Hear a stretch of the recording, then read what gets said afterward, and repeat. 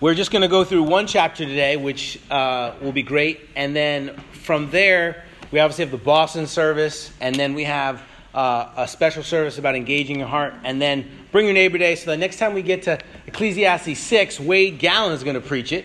So that'll be awesome. He's going to be preaching chapter 6. And then we're going to continue on with our series. Amen.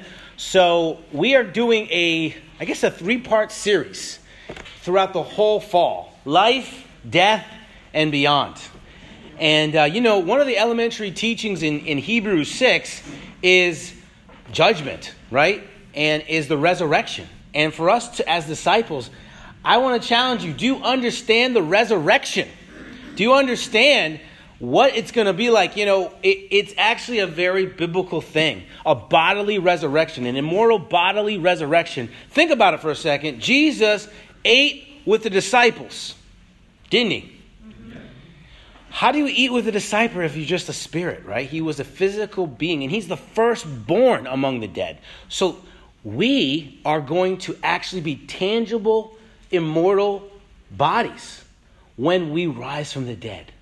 And I don't know, all the movies we see, right? It's like, people are kind of like ghosts, and they're on the clouds, right? And they're kind of laying on a cloud, and you're like, oh, is that going to be heaven? No. And that's how I know for a fact there's going to be eating in heaven, which I'm so excited about, right? And I'm going to sit next to John Heritakis, and we are going to have the time of our life speaking about our lives and heaven and everything else. And we're going to have a feast, the Bible says, a banquet, right? But what happens before heaven when you die? Well, the Bible mentions paradise. That, a lot of people think, that person's in heaven right now. No, they're not. And that's what we're going to be talking about. They're not in heaven. And I'd like to challenge you to think differently about it. They're in a place called paradise. Where is Katie, Mullen Cripps, who is our dear sister who passed away? She is in paradise.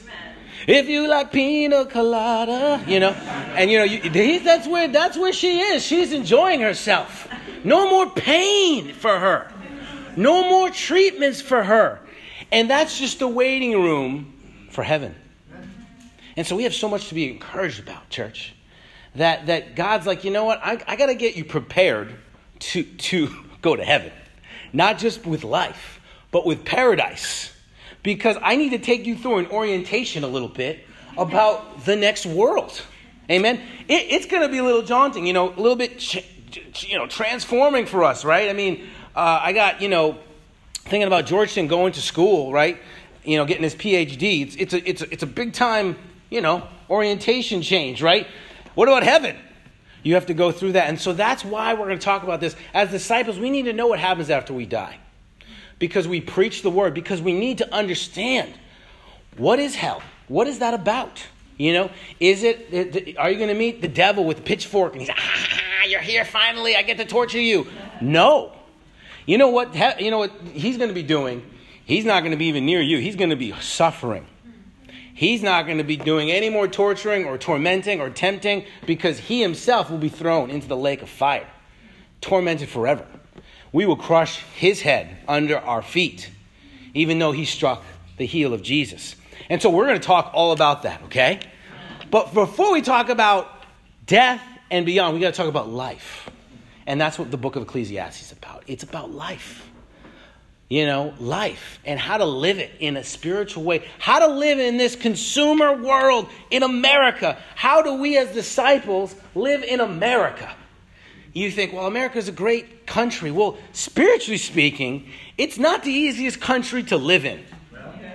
And you think, the people, in other places they're getting persecuted. It's much harder. Third world country is much harder. Danielle and I have been to a third world country. We've lived there for 2 years. It's easier to be spiritual there than it is to be spiritual here. And so we need to have deep convictions about what life's supposed to be like. That life is not just something that, okay, let me live like my coworker lives. You do not want to live like your coworker who's not a disciple, because your coworker is just another one of the cattle streaming along with the rest. We need to live differently. Amen. We need to live backwards. And that's what the series is about. Living backwards. the book of Ecclesiastes. And we went through chapter 1, chapter 2, chapter 3, chapter 4, chapter 5. And after every sermon, I play one of my favorite songs, which is fun to do. Last time, the first time we did this sermon, 1 and 2, we played Dust in the Wind. I close my eyes, right? You know, that song's an awesome song. We played it, right? But listen to the lyrics. I close my eyes only for a moment, and the moment's gone. All my dreams pass away before my eyes of curiosity. Dust in the wind. All they are is just dust in the wind. Same old song, just a drop of water in the endless sea. All we do crumbles to the ground, though we refuse to see. Dust in the wind. This world refuses to recognize that they're going to die. They do everything else to try to avoid that fact. They try to avoid it with bigger, shinier things, with legacies, and people, as I talked about last Sunday, they freeze themselves so they won't die. We need to understand that death is just a part of the beginning for us as disciples. But we also need to realize that we're not that important. That our legacy is with Christ, not with this world. Guess what? My grandson is not going to know who Steve Jobs is. He's going to go, who's Steve Jobs? That's a weird name. I remember I asked Manny all the time, do you know who Arnold Schwarzenegger is? Who's that? He's living today. You know, Arnold Schwarzenegger is a big-time star. Some of you guys don't even know. You're asking right now, who is Arnold Schwarzenegger? The Bible says you're going to be forgotten. You're going to be forgotten. Why do we want legacy? Well, because Ecclesiastes 3 says we have eternity on our hearts, right? And even though there's seasons and time, we still have eternity on our hearts. So we're like the animals in that we die, unfortunately. Like we go to the dust, but we know there's something after. And so we can never be satisfied in this life without eternity. You know, I don't believe atheists just want to die. They don't want to die. Are you kidding me? I challenge atheists all the time. Your last breath is going to be your last breath. Oh, yes. And I'm like, you're lying. You're lying to yourself. You know there's something afterwards. And they get all mad at me, and I go back at them. We go back and forth, and I walk away saying, liar. They're a liar. Eternity. My Bible says eternity is on the heart of everyone. I know that for a fact because when I go to funerals, people that don't believe in God in my family ask me, where do you think they are right now? Oh, so we're opening up this can of worms right now. You want to talk about this at a funeral? Not really. I don't really want to address this right now. Something out of my heart came out and I don't really want to talk about it. But I do. You know, they don't say that. But that's what they say. And so we as disciples, we need to have deep convictions about life, death, and beyond. We need to be able to help people through as we're getting oriented, right, with the scriptures. No. You know, death is a part of life, and life is a part of death. Every day someone dies. Every day someone lives. Every day someone's born. I mean, you look on the stats. You see, during this sermon, there'll be people that will die and the people that will be born. Crazy, right? All over the world. And more people are being born than dying right now, which is crazy. So that's why the population is growing. If you do the math, it makes sense. Today, and then last week we talked about life's all about relationships. And you know, the Solomon, he hated life, but then he goes through the wisdom. He tries to find the wisdom. He tries to find the pleasure. He tries to find it with achievement. And he realizes he's just chasing the wind. He's just trying to hold the smoke. It's going through his fingers, right? And then he says, life's all about relationships. And then what really just was amazing for me was right smack in the middle of Ecclesiastes is this chapter 5 that I don't even get. I'm just going to confess. It's one of those chapters that, you know, he's talking almost to a secular audience. And then he's like, now let me talk to you religious people. Well, I was with you. You know, go Solomon, get those people, get those worldly people, you know. And all of a sudden, you know, Solomon's like, well, you're worldly too, so you better listen. And then all of a sudden he goes, let me talk to you religious people. And I'm like, go Solomon, what? What do you mean? What, you talking about religion? I thought we just keep going with this whole riches and all the things, you know, and let's keep going with the meaningless thing. No, I'm going to talk about how you approach God religious person. And so it's super challenging, amen? We're going to talk today about Ecclesiastes 5. And just before we do that, I do want you to download our app because each week there's 3 questions. And I do want you to take it seriously. Go through these 3 questions. All the sermons that I've done so far have these 3 questions, each sermon, that if you answer them, your life will be changed. They've been changing my life, to go through them, to think about it, right? And we have 3 questions today that we're going to ask you guys to go through. Amen? But you can find that in our app. You go on our actual website, Casco Bay, COC, and then you just push that button right there, right here, and you'll be able to download your app on your smartphone, which will be great. But it also has all the sermons that we've been done so far, which will be helpful. Stand in awe of God. That's the title of the message today. It's going to be, I think, a rather quick one because there's not much to say, but it's something to contemplate. Amen? Let's read in Ecclesiastes 5 together. Guard your steps when you go to the house of God. Go near to listen, rather than offer the sacrifice of fools, who do not know what they do wrong. Do not be quick with your mouth. Do not be hasty in your heart to utter anything before God. God is in heaven, and you on earth. So let your words be few.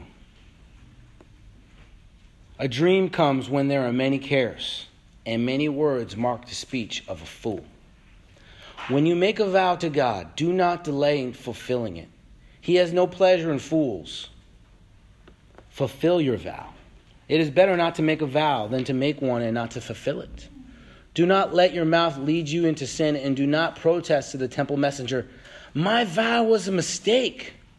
Why should God be angry at what you say and destroy the work of your hands? Much dreaming and many words are meaningless. Therefore, fear God. If you see the poor oppressed in a district and justice and rights denied, do not be surprised at such things. For one official is eyed by a higher one, and over them both are higher still. The increase from the land is taken by all, and the king himself profits from the field. Whoever loves money never has enough. Whoever loves wealth is never satisfied with their income. This too is meaningless. As good increase, so do those who consume them. And what benefit are they to the owners, except to feast their eyes on them? The sleep of a laborer is sweet, whether they eat little or much. But as for the rich, their abundance permits them no sleep. I've seen a grievous evil under the sun, wealth hoarded to the harm of its owners, or wealth lost through some misfortune, so that when they have children, there is nothing left for them to inherit. Everyone comes naked from their mother's womb, and as everyone comes, so they depart. They have nothing. They take nothing from their toil that they can carry in their hands. This too is a grievous evil. As everyone comes, so they depart. And what you do, they gain. Since they toil for the wind, all their days they eat in darkness with great frustration and affliction and anger. This is what I observe to be good, that it's appropriate for a person to eat, to drink, and to find satisfaction in their toilsome labor under the sun during the few days of life God has given them. For this is their lot. Moreover, when God gives someone wealth and possessions and the ability to enjoy them, to accept their lot and to be happy in their toil, this is a gift of God. They seldom reflect on the days of their life because God keeps them occupied with gladness of heart. You know, this is a very deep, deep chapter, and it starts with guard your steps when you come to the house of God. Guard your steps. You know, in reference, the temple was made, amen? And how do you come into the temple? That's what basically Solomon is trying to address. In this grandiose temple that was made. We know in the Bible that people that did not guard their steps when they came into the temple got smoked. You know, it's not often preached on Sunday, but Aaron's sons burned incense wrong, and they were toasted. And the thing that always gives me chills to my spine is that Aaron remained silent. The father of his two sons did not weep or cry over them. He didn't grieve over them because he knew what they did was so wrong. They defamed God, and God is to be feared. God is to be feared. God is to be respected. Amen? And then we see that Korah's rebellion, the rebellion that Korah had. It doesn't just happen in a temple, right? When they fought against God's authority, the ground opened up and swallowed these people. And then went over them, right? We know that Eli's son, they were eating the meat and they were messing around and they were not being reverent before God. And God said through a young 12-year-old man, a young 12-year-old boy named Sam, that these young sons are going to die because they did not guard their steps. New Testament, Ananias and Sapphira. You know, they lied about their offering. And God struck them dead. You go, whoa, this is God? Yes, this is God. He's jealous for his name. He is loving, but he's also unapproachable. And for us to come in callously to any assembly of God is a grave mistake. You know, and I thank Jesus for the blood of Jesus. Amen? Because it washes over me. You know, what does this mean for us personally? Well, what it meant for them was every family made a vow before God. This is what I'm going to give to you, God. And they were to fulfill that vow. Amen? So they had to think about what they were going to say before God. And how they came in. You know, the sacrifice of fools. What does that mean to us now? I'm going to say I don't know in some ways because I don't. I'm going to give you some things to think about.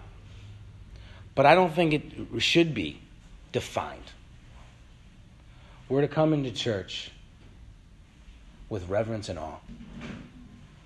We're to come to church prepared to worship. We're to come to church not looking to criticize other people speaking or singing, but to point our worship above. Amen? Amen? You know, we're to go to church to learn, to listen. The word listen means to obey. We're to come to church to be more obedient than we were when we came in. If your obedience doesn't rise after church, you're not listening. You're not listening to the word. It's going one ear out the other. That's what James says. You know, James and Solomon could be buds. You know what I mean? They're both pessimistic in some ways. You know? And there's a way to teach pessimistic teaching like this that does more sometimes than the hype excitement, right? Some people like the hype excitement. Some people like the pessimism. We got to learn how to learn both. What do you mean? You like the pessimism? But they don't like the bells and whistles. Don't throw the balloons around. You know, we don't need the smoke and, mirrors. We need obedience. And that's what God wants. You know, God cares about how you come into church. God cares. And I'm so overwhelmed by this because I am the worst sinner. When it comes, everything I do, I'm basically coming before God. Because when 2 or 3 are gathered, there he is. So I'm going to a party today, a birthday party, and I'm going to be amongst the house of God because I'm going to have a lot of disciples around me. Every meeting I go to is a house of God. You know, the USM Wish Camper building becomes a house of God when 2 people enter it that are disciples. And for us to think about what we're doing, to think about how we're encouraging, the word I want to say is consider what you're doing. Think ahead. Plan ahead. You know, the Boy Scout motto, what's the Boy Scout motto? Be prepared. Be prepared. I think this is the best way to describe how we need to come into worship. Prepared. Oh, the offerings come around. Eeny, meeny, miny, mo, catch a tiger by the toe, throw it in there. No, we need to come prepared. Have you thought about your offering? Have you thought about how God feels about it? Jesus was looking in the plate. That's what's crazy to me. He's looking in the plate. He's like looking in the plate. And all these people are giving their money. And he noticed the copper coin, right, of that lady. Noticed it. And said, do you see this?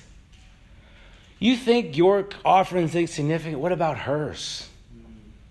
But God knows not just what you give, the amount, but the heart.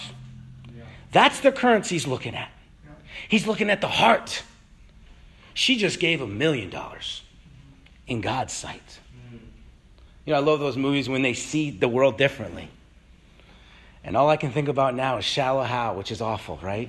But Shallow Hal, you know, he sees the world differently. You know, God sees the world differently than we do. We see the rich people. We see these things. And God looks at people who are poor as rich and rich as poor. We see that in the book of Revelation. Let us be prepared. Here's some things I want you to be prepared about as you enter the assembly. Who are you going to encourage? Who are you going to encourage?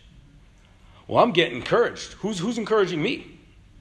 No, the Bible says encourage one another daily. It's an action verb. It's actually a command. Encourage, spur, admonish. Who are you going to admonish? You're like, oh man, who am I going to admonish? I haven't thought about that. But we need to be spurred on. You know, I appreciate Charlene.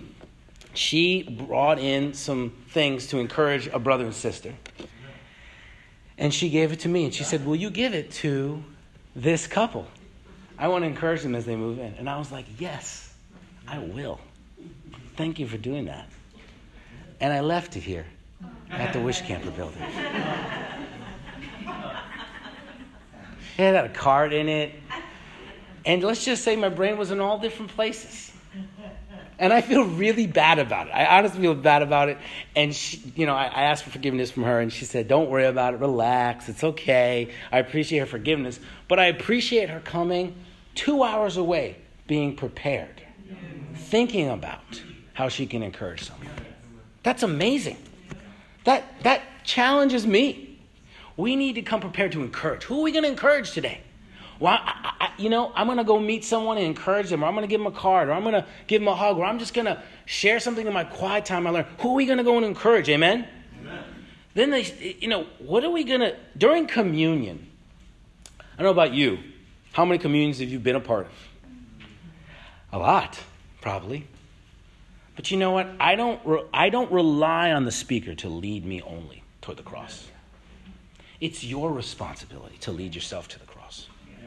I try to come with the scripture prepared, just in case I'm not moved by your communion. And you need to come with a scripture prepared unless you're not moved by my communion. And thinking about scriptures like that, they are so huge. You know, one that I always love is when he broke bread, they recognized him. And I miss Jesus sometimes, and I need to recognize him when the bread is broken. Amen? But just thinking about communion, you know, I was so convicted because these Muslims in Albania that I was preaching to that became Christians, they looked at communion like nobody I've ever seen in the American churches. There was this guy, he was supposed to do the announcements, and he was just crying in his little communion cup, just praying so fervently. And I was like, bro, you got to do the offering. Get up there, bro. He's like... And I'm like, whoa, just stay there, bro. Stay there. We'll wait for you, you know. Then half my church left one Sunday during communion. And I was like, what happened to my church? You know what I mean? Like, what happened to the people? They're gone. That's not many people. Not all of them are ushers. What's happening? So during communion, I go out there, and there's these brothers. They're circled up. And I'm like, well, this is weird. Bro, we can't take communion. A bunch of us are not resolved. So we're going to make sure God's not pleased with us to take communion if we don't examine ourselves. And I was like, you guys keep going, man. Keep going. You know what I mean? And so for me, it's like I remember their picture. I remember their hearts. And they looked at what a privilege it is. My dad, he was Jehovah's Witness. And he could never take communion in the witnesses. because there was only 144,000 people that could take communion. And so the first time he took communion was the day after he was baptized. And for him, communion is such a privilege. Amen. And I'm like, oh, help me, Lord. I'm like, whoa. Yeah. Do you know what I mean? I want to be still and focus on the cross. Get everyone out of your head and fix your eyes on Jesus during communion. Guard your steps, amen? Being prepared with your offering. You know, we need to outshine the Old Testament. We're the greater covenant, church. You know, they came prepared. They had to bring an animal. Imagine bringing an animal that you love to church or to the temple that you were going to kill. That is hardcore, man. It hurt for them to give their offering. It wasn't just something that they did because they didn't go through the motions when they're killing one of their favorite sheep. Because usually the favorite one is the one that looks the best. I'm just keeping it real. And usually the favorite sheep is the one unblemished. Right? So you're bringing your favorite sheep because of your sin. That does something for you, doesn't it? Yeah. Now we have the amazing gift of Jesus, who's even greater than that. But our offering needs to mean something. Amen? Amen. And I don't know. I don't take many vows because of this passage. But our offering needs to be a promise at least, or a commitment to our God. Amen? Amen? And if you're doing great in that area, keep going. But if you need to step it up. Because God's watching. It's not something that's just going to happen because God's not going to just, we're new covenant now. No, we're not. We're in God's new covenant. Same God. Guard your steps. When we sing, are we concentrating on the words? And I'm not trying to come at you, church. I'm just saying, are we thinking about the words? Are we like, I hate this song, whatever? You can learn from this song. You can learn from it. You know, I'll tell you what, a secret. The world is not my home. I'm just a passing through.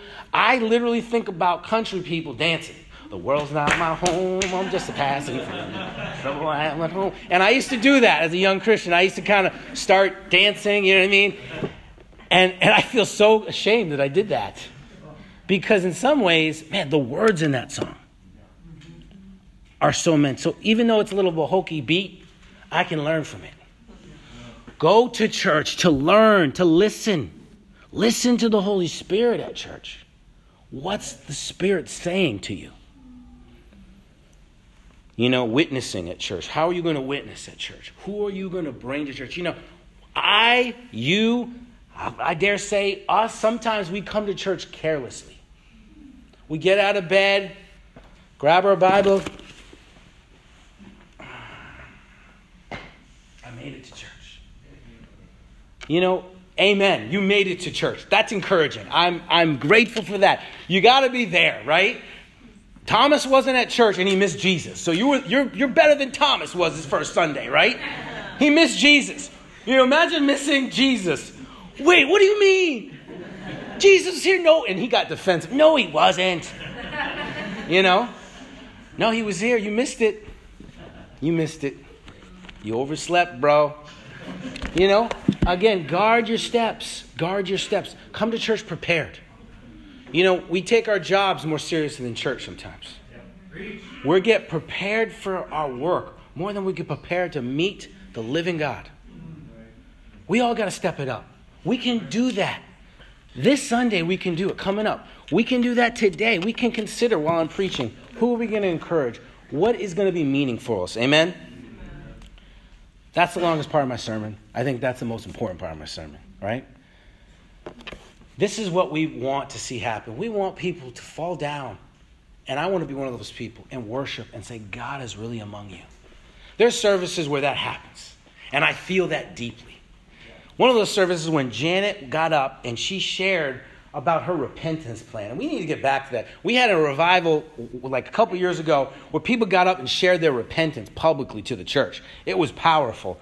Maybe the Holy Spirit's saying that to do again, maybe, right?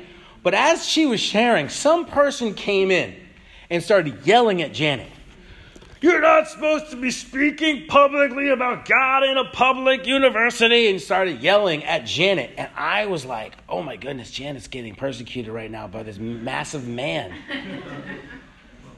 And then she started speaking with love back to him. And it was a back and forth. So you don't believe in God? No, I don't believe in him. How would you explain? She starts just talking about creation and the stars. And I'm like, you go, girl. You know what I mean? And that didn't necessarily stop him from keep yelling. We had to talk to him and go forth and say, we need you to leave, And I went up to him and I thought, this is the funniest, I thought he was intimidated by it. He's like, don't come up to me with your big selves trying to intimidate me. And I didn't see the big brother behind me. I'm not trying to intimidate you, but if it does, And then right behind his big brother's like, okay, I don't understand what's happening. I understand what's happening right now. But the Holy Spirit moves in these services, amen? Yeah. But it's not the responsibility just the preacher or the singers or the people. It's your responsibility to prepare yourself to meet your God. Amen? Amen. All right, we're moving on. Do not be surprised. I love this quote on expectation. This is a real deep one. Expectation is the root of all heartache. I get into so many bumps with my wife because of this word, expectation. So now, that's why I get into less bumps now, because we're on the same page more than we used to be. But we have expectations of how this world can be. And what does he say in Ecclesiastes? He says, don't be surprised when things happen, when people are oppressed. Wow, don't we need to hear that message? Don't be surprised. We get surprised. We get so surprised we blog about it and we yell about it and we say, freedom, freedom, we need our rights. And not that we shouldn't speak up. But this day and age, everyone's surprised. You looked at me weird. What?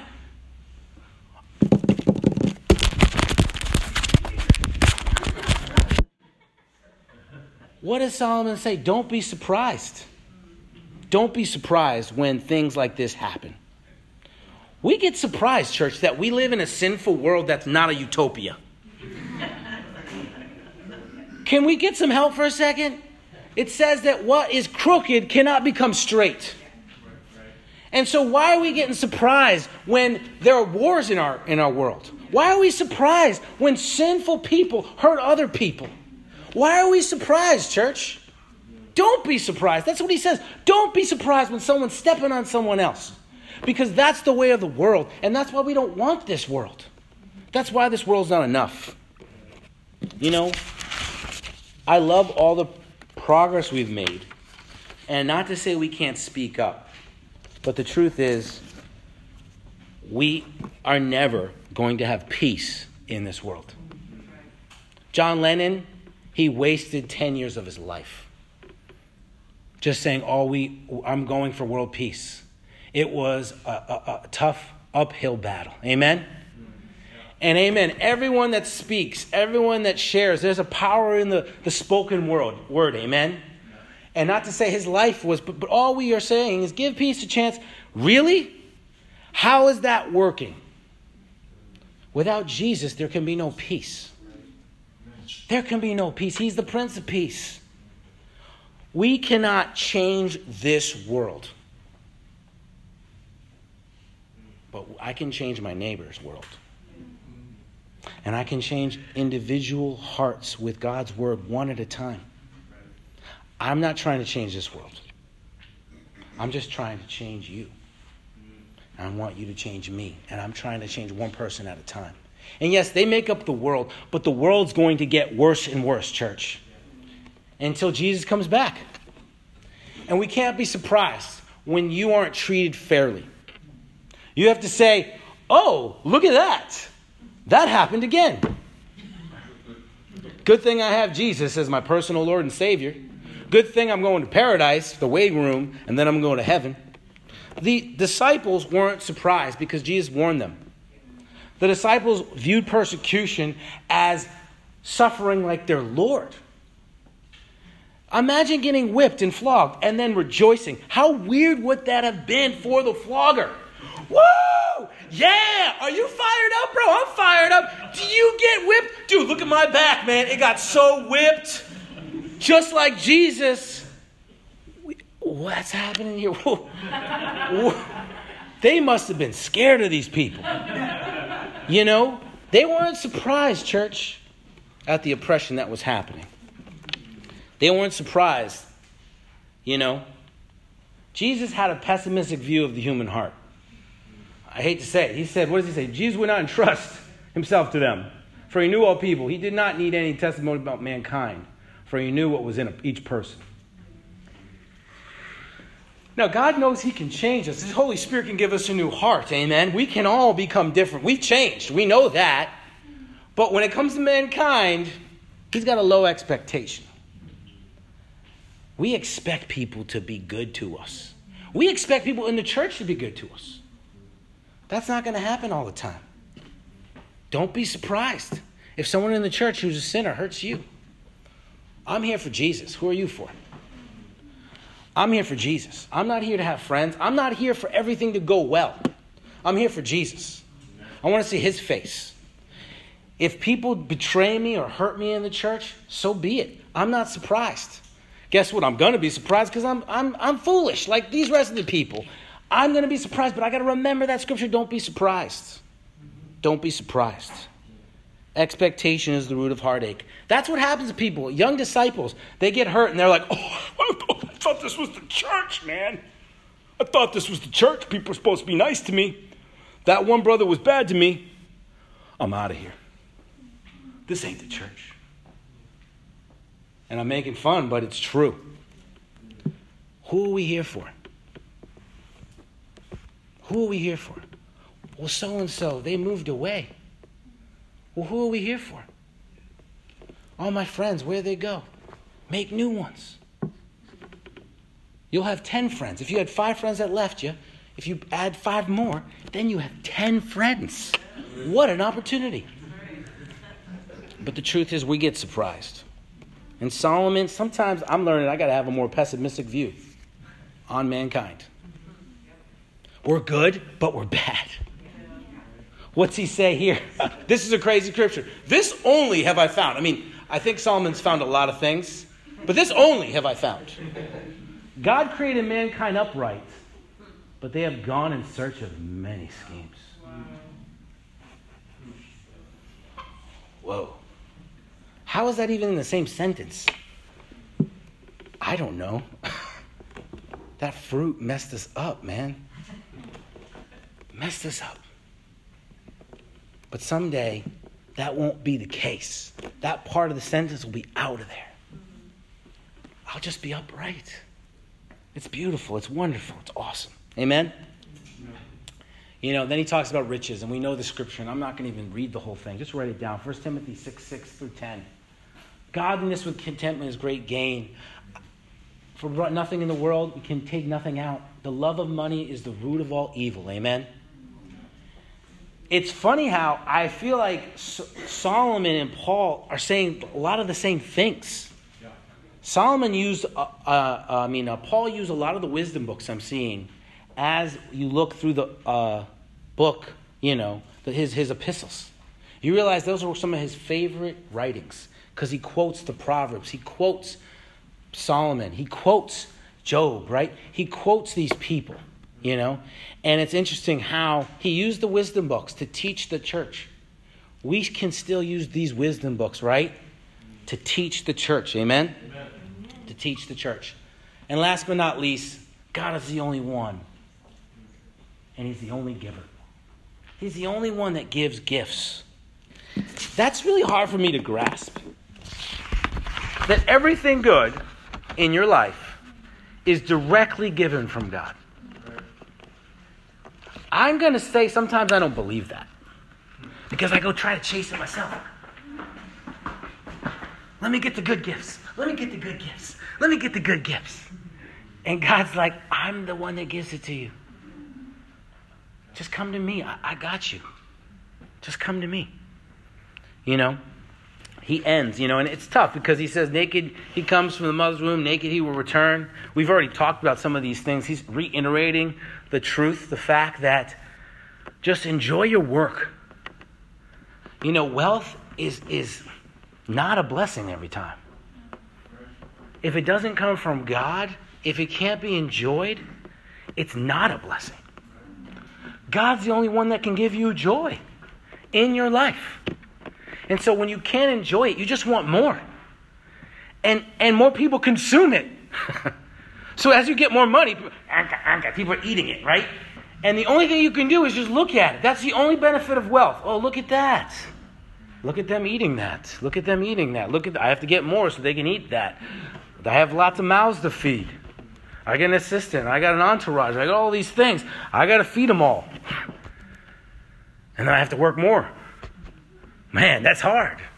That's what he says. But wealth in itself is not terrible if it can be enjoyed with God. Do you bring God into the picture with all the gifts you have? That's a hard thing to do, but I want to remind you to do it. Every good and perfect gift comes from above. Amen? Amen. Do not say, why were the old days better than these? For it's not wise to ask such a question. That's the next chapter, right? Next 2 chapters from now. But he says, they seldom, verse 20, reflect on the days of life because God keeps them occupied with gladness of heart. Do you ever think, man, the good old days? Back in the good old days. The Bible says that's not wise. This is the day the Lord has made. Now is the best part of my life. For many years, I was saying, man, once this happens, then everything's going to be okay. Once that happens. And then you actually get that. And you're like, oh, once this happens. You start saying the same thing. The truth is, we have to realize that living in the present with God is better than anything else you can do. Are you going to enjoy your lunch today? Are you going to enjoy looking at your loved ones or the people you care about? Or even just being alone and just eating your lunch? There's something nice about that too. And just say, God, thank you for this gift. I want us to start saying something. What a gift. What a gift. I'm going to start saying it's going to get annoying. What a gift. Because I need to remind myself that this moment in time is a gift. We know, Bob Gempel passed away. A great, great hero in the faith. Last year, he was here doing the communion, guys. Do you remember that? Yeah. He was doing the communion. Did you think? That guy was like, I was like, I want to be him when I grow up. He's trim and strong, and he's lifting. I went to his place in Boston. He got me some lobster, which was really nice. And he sat down with me. He's like, let me show you my house. And he's moving stuff around. He's picking up logs last summer, putting them in. He showed me his little solar panel system, and he was so excited about that. And he's an engineer at heart, so he's getting all excited to me. I'm like, he's really excited about his solar panels, And he's fired up, and he's passionate. And I'm like, this guy's going to live 20 more years. Do you know what? That's not the case. He's still living in a beautiful place right now. But every day is a gift. Every day is a gift. This day, September 1st, 2019. One of the things I do now in my journal, it's kind of crazy. There's an app that I have online that I use, or a website, and it tells you how many days you've lived on life. And I've lived 15,251 days, I believe. If you include leap years too, it puts the leap years in there too. And I thought, what a gift. 15,000 days, man. How amazing is that? And this day will never be ever gotten again, right? And I remember, that's what Moses says. Teach us to number our days aright. Every day's a gift. Monday's hopefully a holiday for you guys. But when Monday rolls around, what a gift. I get to work today. Some people are not even able to work. What a gift. What a gift. What a gift that I'm tired because I poured myself out yesterday. What a gift. What a gift that I don't have a lot of food today because it'll keep me slim. What a gift. What a gift. What a gift that I get to preach to you right now. What a gift, We're going to play this song right now that I love. It's from Third Day. And you're going to learn. I'm very eclectic in my music, okay? But one of them is going to be Fiddler on the Roof, so you can know this is getting really crazy. But this one is from Third Day, and I love it because it's called Offering. It's a great song, and I love this song because I think this is the heart of how we need to come whenever we come before the church. The bride of Christ. It's kind of cool how people treat my wife with respect. I just appreciate you guys. And even the bros that mess around with me, they'll be nice to the bride. They'll be nice to them. Hey, you're so smelly, Glenn. And then they're like, oh, hi, Danielle. Do you know what I mean? They're like so nice to, I'm like, what happened? You just turned into a different person, Well, that's your wife. Can't be doing that, And Jesus' bride is the church. We need to come, not fake, not trying to be someone we're not. Come as you are, amen. But come prepared. Imagine every time you come to church, and it's hard to do this, what if you had a rope on your leg and you were about to enter the Holy Holies? And the reason they have the rope on your leg is that you're approaching God. And if you did something wrong, they had to take you out. But they didn't want to go in because they weren't the high priest. So they had to take you out that way. That's our God. But he loves you and he died for you. Isn't that mind-blowing for a second? Yeah. That this God, who's terribly powerful, loves you so much. Imagine one of those guards realizing, I struck the creator of life in the face. You got to believe one of those guards came to Christ. Yeah. One of those people that beat Jesus realized, what have I done? Yeah. But that's the powerful God that we serve. Yeah. And when we come to church, we don't just bring an offering. We bring our whole lives to God. Amen? Amen. So this is the song. I hope you enjoy it. And then we'll... why don't we just finish? No last song. This will be our last song. And then we'll have a prayer after the song, and we'll have a good fellowship.